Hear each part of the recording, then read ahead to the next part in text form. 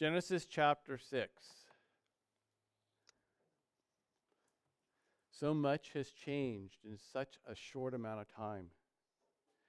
It was only 5 chapters ago that we began in the beginning, before there was anything, when there was just God. And then God said, "Let there be light," and there was light. Chapters 1 and 2 tell us of the creation of all things that God deemed very good. Chapter 3 tells us about that which is evil, the sin of Adam. Chapter 4 tells us about the murder of Abel. And then chapter 5 tells us about the lineage of Adam through Seth, leading us up to chapter 6. The lineage that is given, beginning with Adam and ending with Noah, tells us of the men who lived for long periods of time, men who up to Lamech, the father of Noah, knew Adam. And of Noah, his father Lamech prophesied. He said of Noah, "Out of the ground that Yahweh has cursed, this one shall bring us relief from our work and from the painful toil of our hands." Genesis 5:29. And then Lamech had other sons and daughters. Saints, my hope in life is rooted and grounded in Christ. And I desire to know him, to be enthralled by him and him alone. And this is my hope for you as well. It's the singular thing that I desire you to grow in. But what I've found within myself all too often is that I'm like a fish, that I'm easily distracted by shiny things. My attention span really is limited. I have what could be classified as spiritual ADD. In reality, what I have is biblically classified as SIN. And one of the ways that it manifests itself is getting hung up by, enthralled with things of the Bible that are not important. And one of the things that's been revealed to me concerning me in studying through Genesis is that I too easily have been distracted from the true meaning of the Scripture by other things found within it. Case in point, there was a time in my life that I was so enthralled by that lineage of chapter 5. But not for the reason that it's given to us. I was enthralled by that lineage because men had taken one of the multiple meanings of those names that are listed there, and they had strung them together, and then we are told that this is the meaning of why those names have been given to us. This is spiritual ADD. And today's verses are prime real estate for that kind of spiritual ADD. The first 4 verses of our text from today contain things that are hard to imagine.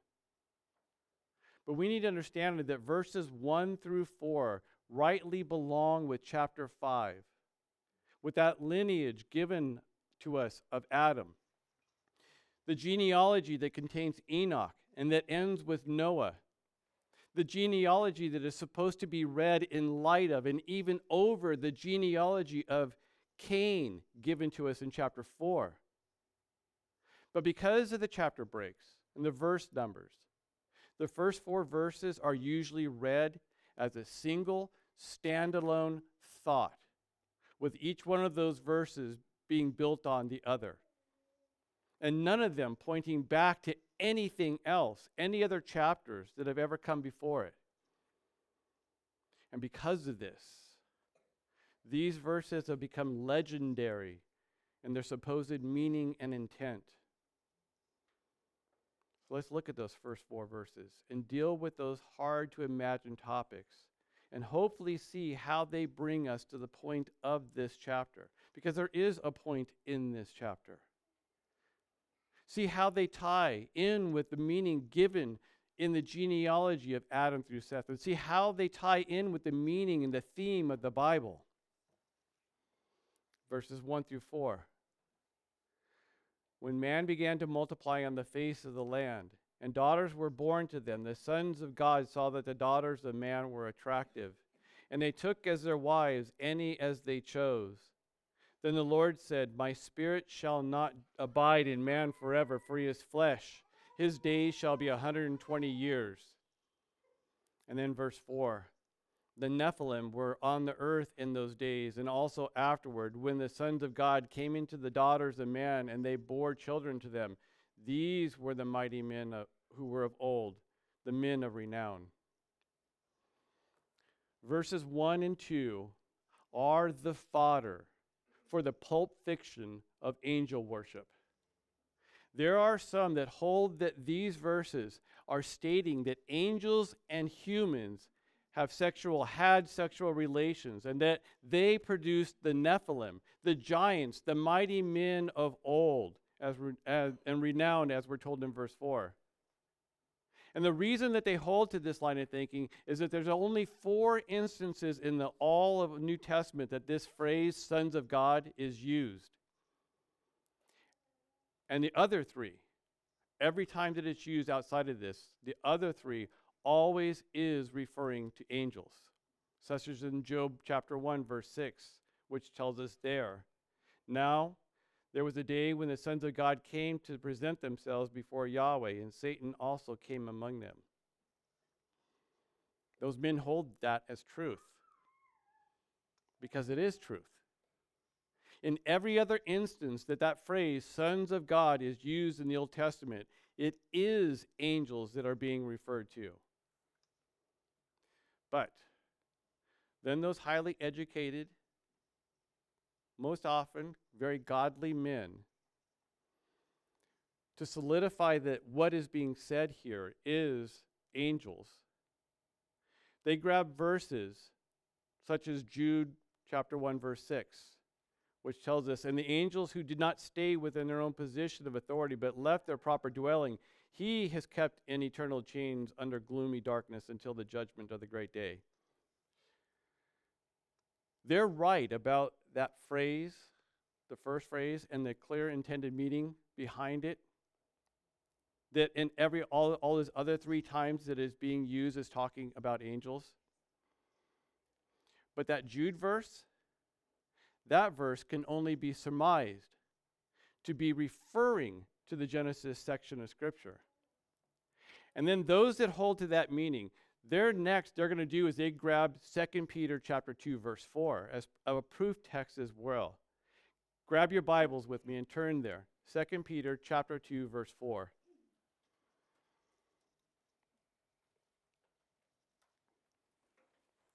Second Peter 2.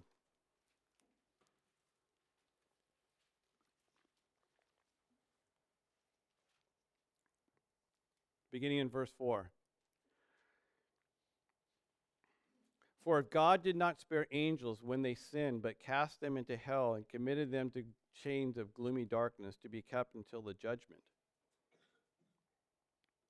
That's where he begins there. And it seems like what Peter is referring to seems to correspond with those Jude verses, especially since the very next thing that Peter says in verse 5 is, If he did not spare the ancient world, but preserved Noah, a herald of righteousness with 7 others, when he brought a flood upon the world of the ungodly. Well, he's talking about the same time period. Doesn't that mean that this must mean them? I mean, isn't this proof enough that this must be the meaning of those verses in Genesis 6? Well, to understand those 2 Peter verses, we need to read them in context with the rest of the sentence that they are found in. See, verses 4 through 10, that's just one sentence. There's no periods there. Here's verses 4 through 10 of 2 Peter 2. For if God did not spare angels when they sinned, but cast them into hell and committed them to chains of gloomy darkness to be kept until the judgment, if he didn't spare the ancient world, but preserved Noah, a herald of righteousness, with 7 others, when he brought a flood upon the world of the ungodly, if by turning the cities of Sodom and Gomorrah to ashes, he condemned them to extinction, making them an example of what is going to happen to the ungodly, and if he rescued righteous Lot, greatly distressed by the sensual conduct of the wicked, Verse 8, for as that righteous man lived among them day after day, he was tormenting his righteous soul over their lawless deeds that he saw and heard. Verse 9, then the Lord knows how to rescue the godly from trials and to keep the unrighteous under punishment until the day of judgment, and especially those who indulge in the lust of defiling passion and despise authority. So what is the point of this sentence? Because again, it's just one sentence. What's the point of that sentence? The point is to prove that God has proven that he knows how to rescue the godly from trials and to keep the unrighteous under punishment until the day of judgment. And verse 10 of 2 Peter 2 is very pertinent to our section of Scripture from today, to Genesis chapter 6. There, verse 10, and especially those who indulge in the lust of defiling passion and despise authority.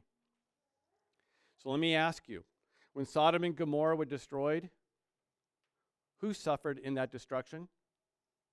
Are there any fallen angels spoken of there? How about the flood narrative? Any fallen angels spoken of dying there? And the rest of chapter 2, of 2 Peter 2, deals with those that despise authority. And angels are only mentioned one other time in the letter of 2 Peter. And that's found in verse 7, where Peter, compares those that are spoken of as indulging in the lust of defiling passion and despising authority. He compares those and contrasts them with angels.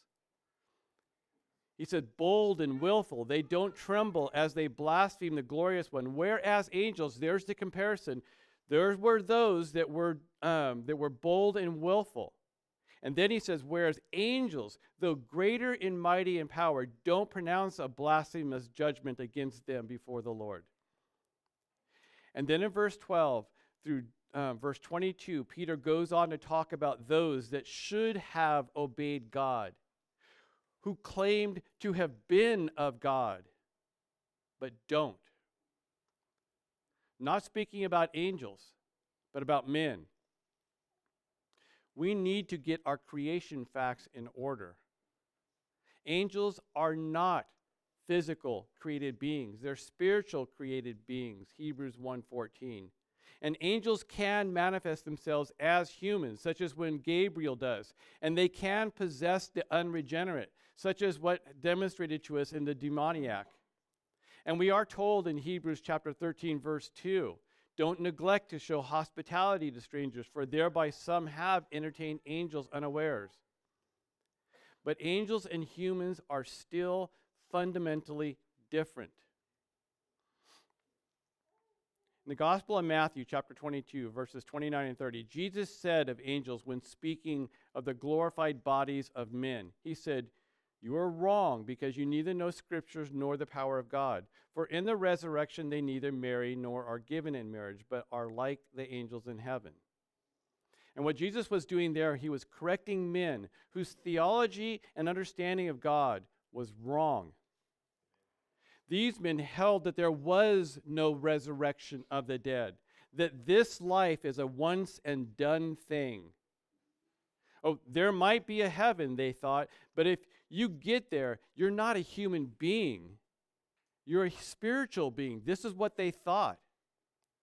Once again, we need to make sure that you have clear in your mind what Jesus said there.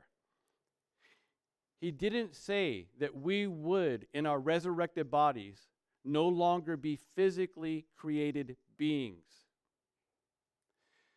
That we are resurrected into spiritual beings, as the angels are. What he said there is that in the resurrection, that we will not marry or be given in marriage. And in this way, we will be like the angels in heaven. Angels and humans are both created beings by the same God, created for the same reason, to glorify God. And we are created fundamentally different, though. Angels are spirit and are not created in the image of God. Adam was superior to Lucifer. Lucifer, after becoming Satan, couldn't wrestle the title deed of the world from the hand of Adam. It had to be given to him, which is what Adam did what he did with the created realm when he sinned. And all of creation proves that everything with the creation of God that is fundamentally created different cannot reproduce with each other. Trees and dogs, they don't reproduce. Fish and flowers, they can't reproduce. Men and horses, they don't reproduce. None of these things can reproduce with each other. And even if a demon possessed a person and then caused them to have relations with another person, the person that would be born of that union would still be human, still created in the image of God, even though they are born of the seed of the serpent. The point that Jesus was making to those that had a fundamentally bad understanding of God when he spoke to the Sadducees ties in with why we need to get the meaning of today's chapter right. You see, there's contrast given in the first two verses of our chapter today, which are very helpful in understanding the meaning of these verses. We read in verse 1 that it was man who was multiplying on the face of the land, and daughters were born to men. I hope you guys know that men don't have babies, despite what Google will tell you. What is being given to us here is the link back to chapters 1 through 3 concerning mankind as he is spoken of by God there. After the sin of Adam, God gives us the contrast that we humans still see all around us. He curses the serpent for the deception of the woman, and in that curse, he makes a separation between humans. He says to the serpent, I will put enmity between you and the woman, between your offspring and her offspring. Chapter 3, verse 15. Can we understand what God was saying there? What distinction he was making? Because I've yet to run across a person who holds that what God was saying in that curse is that the spiritual babies of the fallen angels are at war with humans. That this was the curse that God put on that serpent. Every person that I've ever come across who says that they are a Christian views the curse as the reality of humanity, as told to us in the rest of the Bible. That until we are regenerated by God, that we are a son of Satan, a seed of the serpent, and not of the woman. And then beginning in the verses of chapter 4, Genesis, we are given the proof text, the human proof text of the distinction that God has made concerning the offspring of the serpent and the offspring of the woman. Distinctions that are made with humans, Cain and Abel. Not a demon and Abel. Not a fallen angel and Abel. Cain and Abel. And then the rest of chapter 4 is the genealogy of the offspring of the serpent through the line of Cain. But chapter 4 ends with the birth of Seth, the corporate worship of God. And then we move into chapter 5, the line of Adam through Seth and Noah. And then the first 4 verses from today are not to be intended to be standalone verses. They're not even given to us to be read as cause and effect verses. They are meant to be read in the storyline that has been given to us in the previous chapters and as a time stamp of when all this occurred. And as we move into verse 2 from chapter 6, verse 2 of chapter 6, we're given a contrast. Sons of God, daughters of man.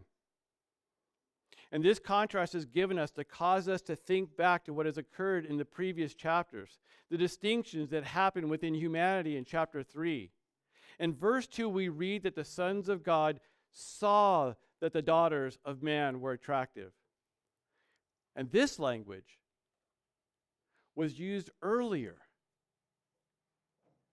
It takes us back to that encounter between Eve and the serpent. Verse 6 of chapter 3. So when the woman saw that the tree was good for food, and that it was a delight in the eyes, and that the tree was to be desired to make one wise. She took of its fruit and ate, and she also gave some to her husband, who was with her, and he ate. And here, when the sons of God saw that which was a delight to them, that which was attracted to them, they took wives as they chose. Saints, there are biblical standards that never change, such as the fact that the Lord will not lose any that are his, as told to us in John 6:39. And at the same time, alongside of this truth, saints should never yoke themselves with the unregenerate, as told to us in 2 Corinthians 6:14. There, it very clearly says, do not be unequally yoked with believers.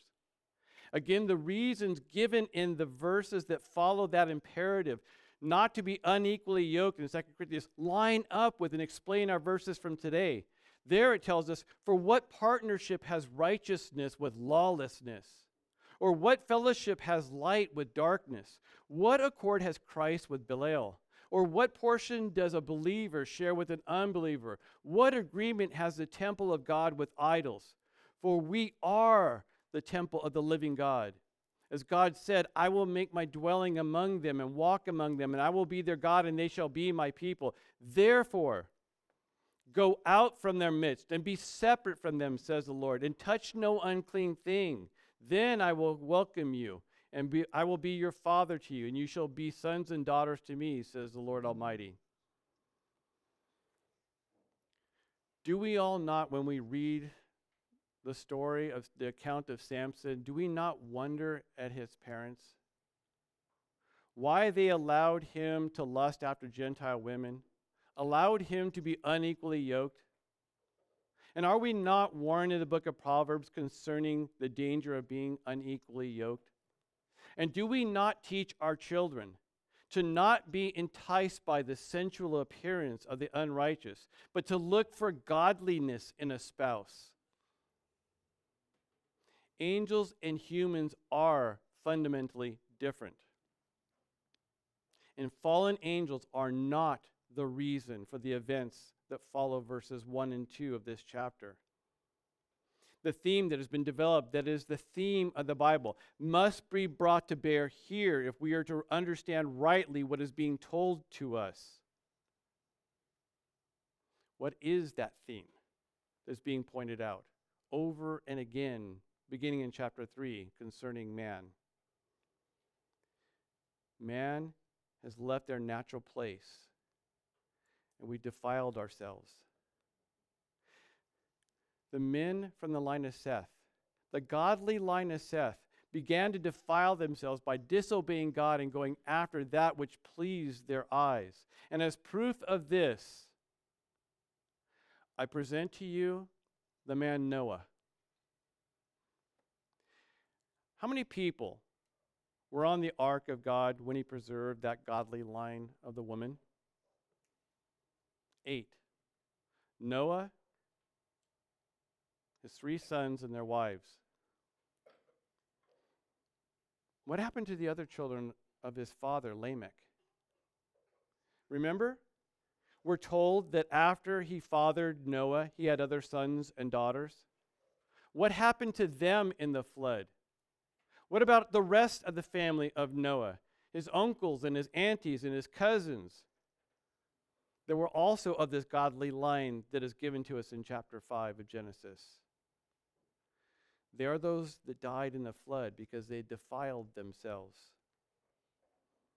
And verse 3 is given to us as further proof that it was the godly line of Seth that had disobeyed God and had unequally yoked themselves, therefore perverting the goodness and the purity of God and his church.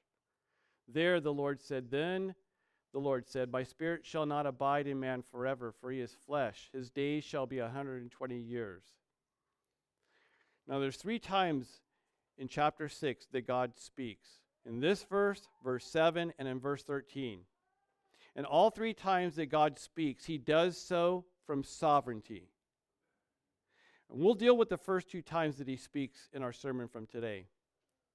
And Christians have no issue with thinking that when God said, "Let there be light," and there was light, that was his preordained plan, as told to us in Genesis 1:3. But if you suggest that God had a preordained plan to destroy, well, that has to be something different. I mean, can we all agree, though, that there was no outside cause for Genesis 1:3 when God said, "Let there be light"? He created light because he wanted to create light, and because creating it would bring him the most glory. And the light that he created there, that was exactly as he desired it to be. But somewhere along the line, at least in our thinking, his sovereignty, it just got a little bit less sovereign.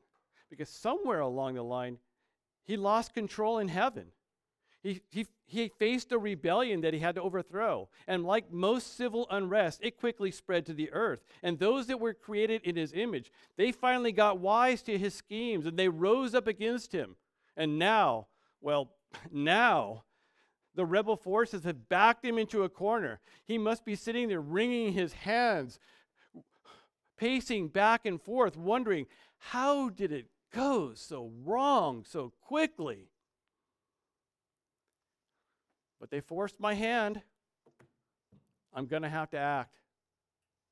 So he shortens the time span for men. They're no longer going to live to be 900 years.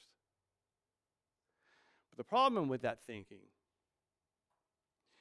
is we're faced with the issue of reality. Because all you have to do is read a bit further past the destruction of mankind to see that men did live to be over 120 years. In fact, men can still live to be over 120 years. The oldest person in the modern history lived to be 122 years old, and she died in 1997. So God isn't speaking of human longevity here in verse 3. He is telling of the time of the destruction that he has preordained. It was at the time of the days of Noah that he started that big countdown clock on the wall. Oh, he had hung that clock from before the foundation of the world. It had been a constant that men in their arrogance ignored, thinking that God did not have control over my life. And he just looks at that clock and he says, begin. And it was after the start of that big clock on the wall that we come to verse 4. And now our fascination with angels, now it can move on to the fascination with giants. The Nephilim were on the earth in those days, and also afterward when the sons of God came into the daughters of the man and they bore children to them. These were the mighty men who were of old, the men of renown. So who were these men of renown, the mighty men of old? And once again, I want to point out to you that we are now once again focusing on men, giants or not, and not the God that is still sovereign over those giants, half angels or not. So who were these Nephilim? Well, if you hold that they're the product of that union between the humans and angels, you got an issue, because you got to deal with Numbers 13:33. There, after the exodus from Egypt, and that happens after the flood, before the conquest of Canaan, the spies are sent in to assess just how good the land is that they're going to be given. And they come back and they tell the people there we saw the Nephilim, the sons of Anak, who come from the Nephilim, and we seem like grasshoppers to ourselves, and so we seem to them, verse 33. And since this is the case, as described to us in Numbers 13, that would have to mean that Noah had to have been one of those men that came from that union between humans and demons, since the Nephilim were still around generations after Noah, was dust. Again, I'm going to point out how quickly we humans get sidetracked from the main theme of this story, how quickly we can take our eyes from the Lord and focus our attention on the periphery. We have very quickly read verse 3, and then we pigeonholed it. We backburnered it because there's mysteries here that we might be missing out on if we don't figure them out. Instead of thinking on and dealing with a God who has just set the doomsday clock in motion, we'd rather think on, daydream about the possibility of giants, half human beings roaming the earth. But look at our verses 5 through 7 of our text today. The Lord saw the wickedness of man was great in the earth, and that every intention of the thoughts of his heart were only evil continually. And the Lord regretted that he had made man on the earth, and it grieved him to his heart. So the Lord said, I will blot out man who I have created from the face of the land, man and animals and creeping things and birds of the heavens, for I am sorry that I have made them. It's important to note that we have not evolved past verse 5. It's still truth, and it hasn't changed. We need to get this right in our minds. God did not look down from heaven and see half humans, half angels were wicked, that their intentions of their hearts were always evil. He, God, in verse 5, is talking about us, only us. And verse 5 is the reality of humanity. This is the reality of all humans. Little old ladies and 3-year-old children. Both are monsters of iniquity outside of Christ.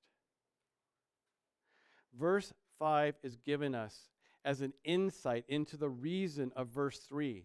And at the same time, we are meant to have our minds engaged and be drawn back to another time that we are told that God saw his creation. Back in chapter 1, we're told in the last verse of chapter 1, verse 31, that God saw everything that he made, and behold, it was very good. And there was evening and there was morning, the 6th day. And here we are told that God saw once again after the sin of Adam. But what we are told, what are we supposed to make of those verses 5 through 7, though? Because especially in light of Job 35, which I quoted to you last week, Job 35, verses 6 through 8, we're told of a truth there. There it says, if you have sinned, what do you accomplish against him, meaning God? And if you transgress, your transgressions are multiplied, what do you do to him? If you are righteous, what do you give to him? Or what does he receive from your hand? Your wickedness concerns a man like yourself, and your righteousness a son of man. In other words, we don't affect God. But do not these verses from today, don't they prove that God was surprised by what had become of man? What we did to ourselves and the rest of his creation? Don't they contradict those verses from Job? This is why we must get the Bible. Grab the Bible and use the Bible to explain the Bible. So first, a couple guardrails in our thinking concerning God. Numbers 23:19. God is not man that he should lie, or a son of man that he should change his mind. God does not change his mind. Psalm 147, verse 5, great is our Lord and mighty in power. His understanding is infinite. 1 John 3:20, for if our heart condemn us, God is greater than our heart, and he knows all things. Acts 15:18, known to God from eternity are all his works. Isaiah 46:10 declares God, speaking of God, he declares the end from the beginning, and from ancient time things which have not been done, saying, my purpose will be established, and I will accomplish all my good pleasure.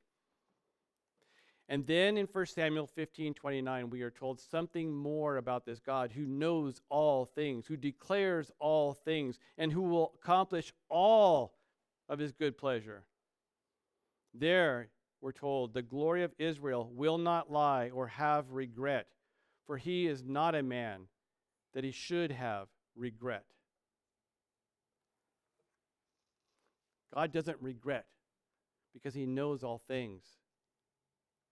So with these truths fresh in our mind, we need to then consider what it is that God is saying to us in verses 5 through 7 of Genesis 6. John Calvin is very helpful in grasping what is being said there. In his commentary of this, he said this: because it could not otherwise be known how great is God's hatred and detest of sin, therefore God accommodates himself to our capacity, like a father stooping down to list to his infant child. God clothes himself in our affections in order to more effectively pierce our hearts with the gravity of sin. What God is doing in verses 5 through 7, he's using anthropomorphic terms to allow us to know how holy he is and how much he hates sin. This is why I keep reminding you that we need to get Genesis 1:1 right. It's essential in getting it right if we're going to get the rest of Scripture right. And if you're ever going to understand yourself, you have to get Genesis 1:1 right, especially in light of that salvation that's been given to you. Not offered, but given. So what was it that Calvin said what the purpose of God using anthropomorphic language was in revealing to us what he thinks about sin? And the thing that we're supposed to think about, the thing that we're supposed to contemplate over when we read verses 5 through 7, if God thinks that way about sin, what do we think about sin? How do we view sin in light of this? Do we even understand what sin is? Do we even understand how it affects all of creation? How unrepentant sin in this body infects this body? How our sin not only pollutes ourselves, but also all of creation to the point that God is going to destroy it all because of our sin.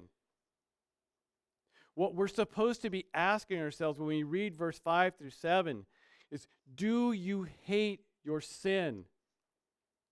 Do you even dislike your sin? Really? I mean, really? See, because I know these people, they hate mushrooms. Oh, they make this claim. They will pronounce it to everybody. I hate mushrooms. And they follow it up by staying away from mushrooms. All things mushrooms. Oh, they don't toy with mushrooms. They don't tell you that I hate mushrooms, but then secretly, behind closed doors, they're eating stuffed mushrooms when no one is looking. They're not picking up the phone and calling a 900 number to hear mushroom talk. They are fanatical about being anti-mushroom. And we are supposed to hate sin just like God does. Well, how does this work out practically in our lives? Well, if you know that you have an issue with persistent viewing of porn, destroy your TV. Destroy your computer. Switch to a flip phone. Think of it as a mushroom for those that hate mushrooms. If you have an issue with lying or cheating or stealing, hate those sins the same way that that person who's in rehab hates their addiction. You stop going to those places where those things are prevalent. You stop hanging around with those that will approve of those actions. You start digging into the Word and getting around brothers and sisters that will hold you accountable. But most importantly, we need to live like those that hate mushrooms, not dwelling on the hatred of mushrooms, but living in the pure enjoyment and splendor of all things that are not mushroom. We are to live towards God, think on Him, dwell on and in His Word. This is how we learn to hate our sin. But there's one thing that you and I need to know. We can't do it. We can't kill our sin. We can't even hate our sin. Which is why verse 8 follows these verses. But Noah found favor in the eyes of the Lord. And you're sitting there asking yourself, why in the world verse 8 following verse 7 help in understanding the nature of sin? Once again, God had a reason for creation. And understanding and being able to articulate that reason is tied into Genesis 1:1, tied into dealing with that God has with all of his creation, and especially with man. See, there's a storyline being developed, a godly narrative that we're supposed to be tracking with, beginning with the events of the creation account, and continue to develop all throughout this historical narrative, this Bible. The one that is given to us in those 2 Peter verses that I read to you a bit ago, where he says the Lord knows how to rescue the godly from trials and to keep the unrighteous under punishment until the day of judgment. But you're still asking yourself, how does verse 8 help us with that? What does finding favor in the eyes of God mean? I mean, what did Noah do to obtain that? I mean, how are we supposed to emulate him? How do we get to know the secrets of becoming another Noah? In verse 9, though, is very helpful in understanding this. Verse 9 tells us, these are the generations of Noah. Noah was a righteous man, blameless in his generation.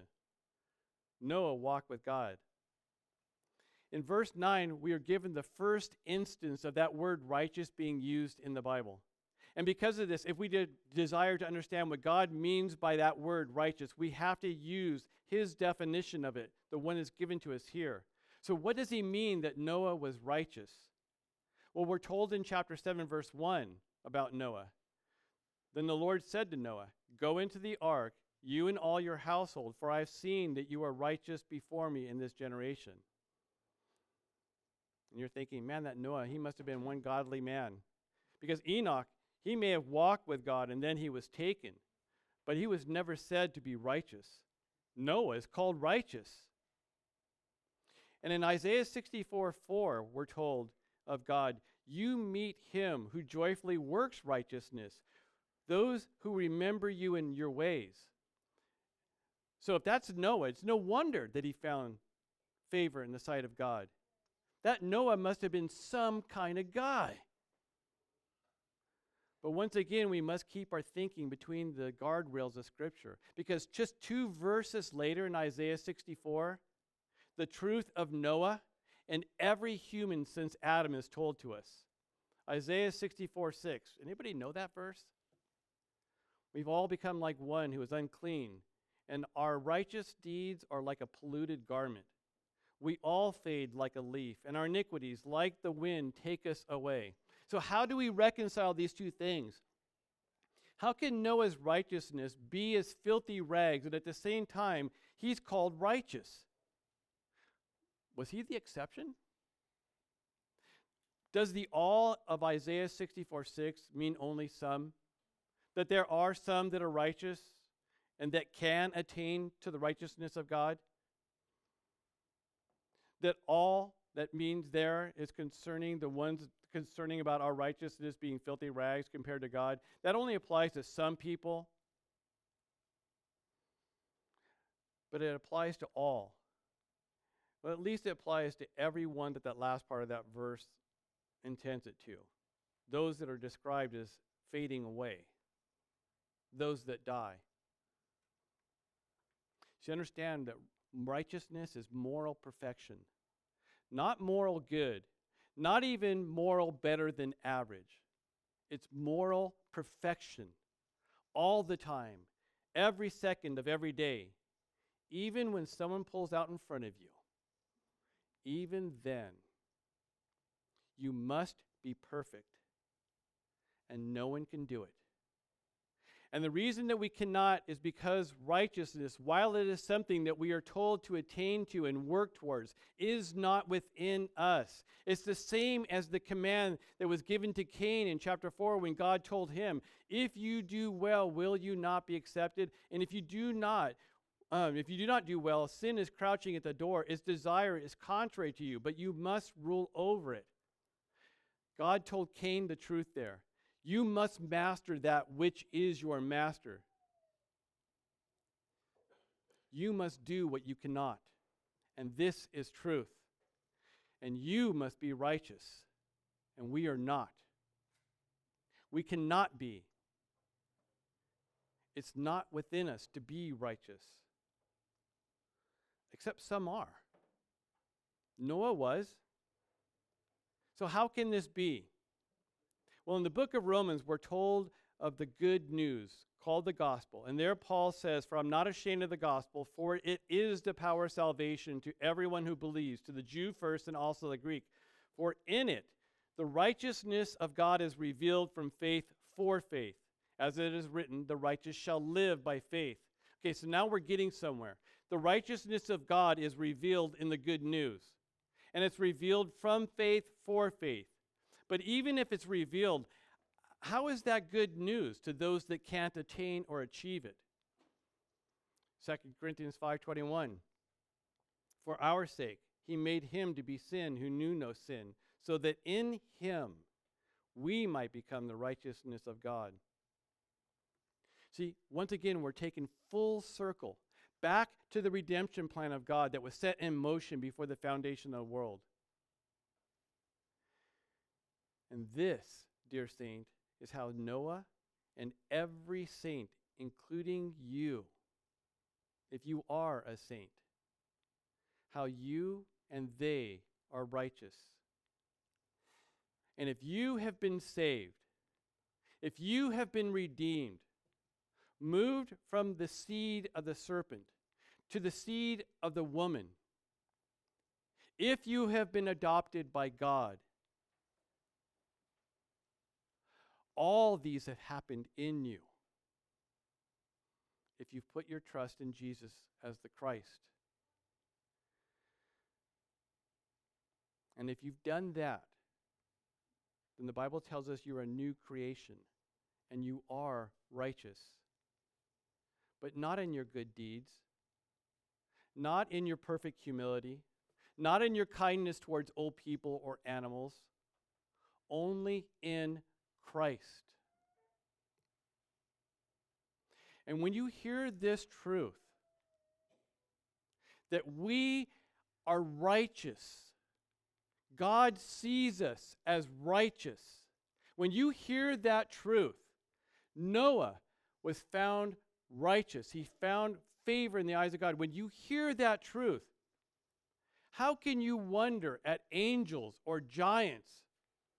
How do either of those fit into the salvation plan that was put in place before the command for there ever to be light? Verses 1 through 9 point to the gospel.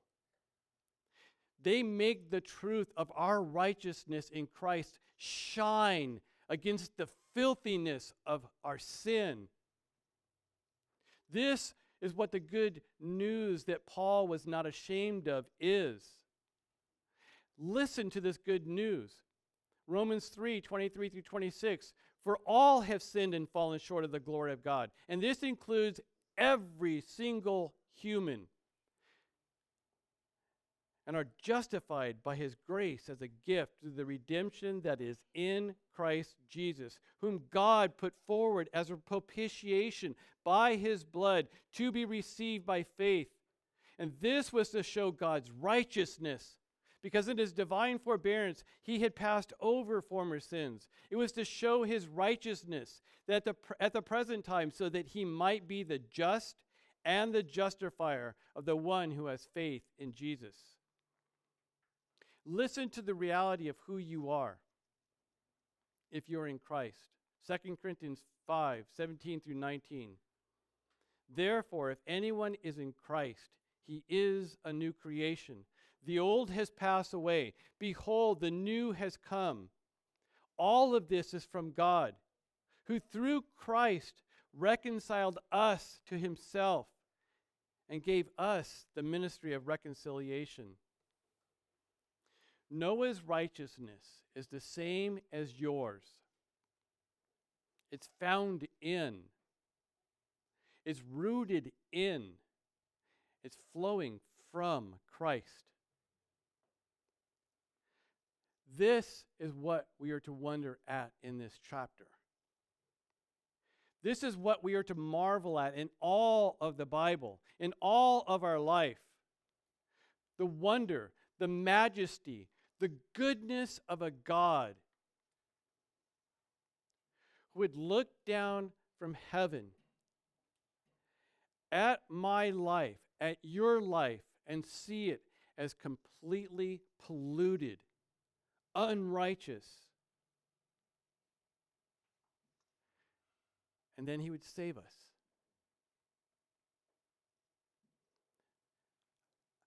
How do we get so distracted to wonder at giants?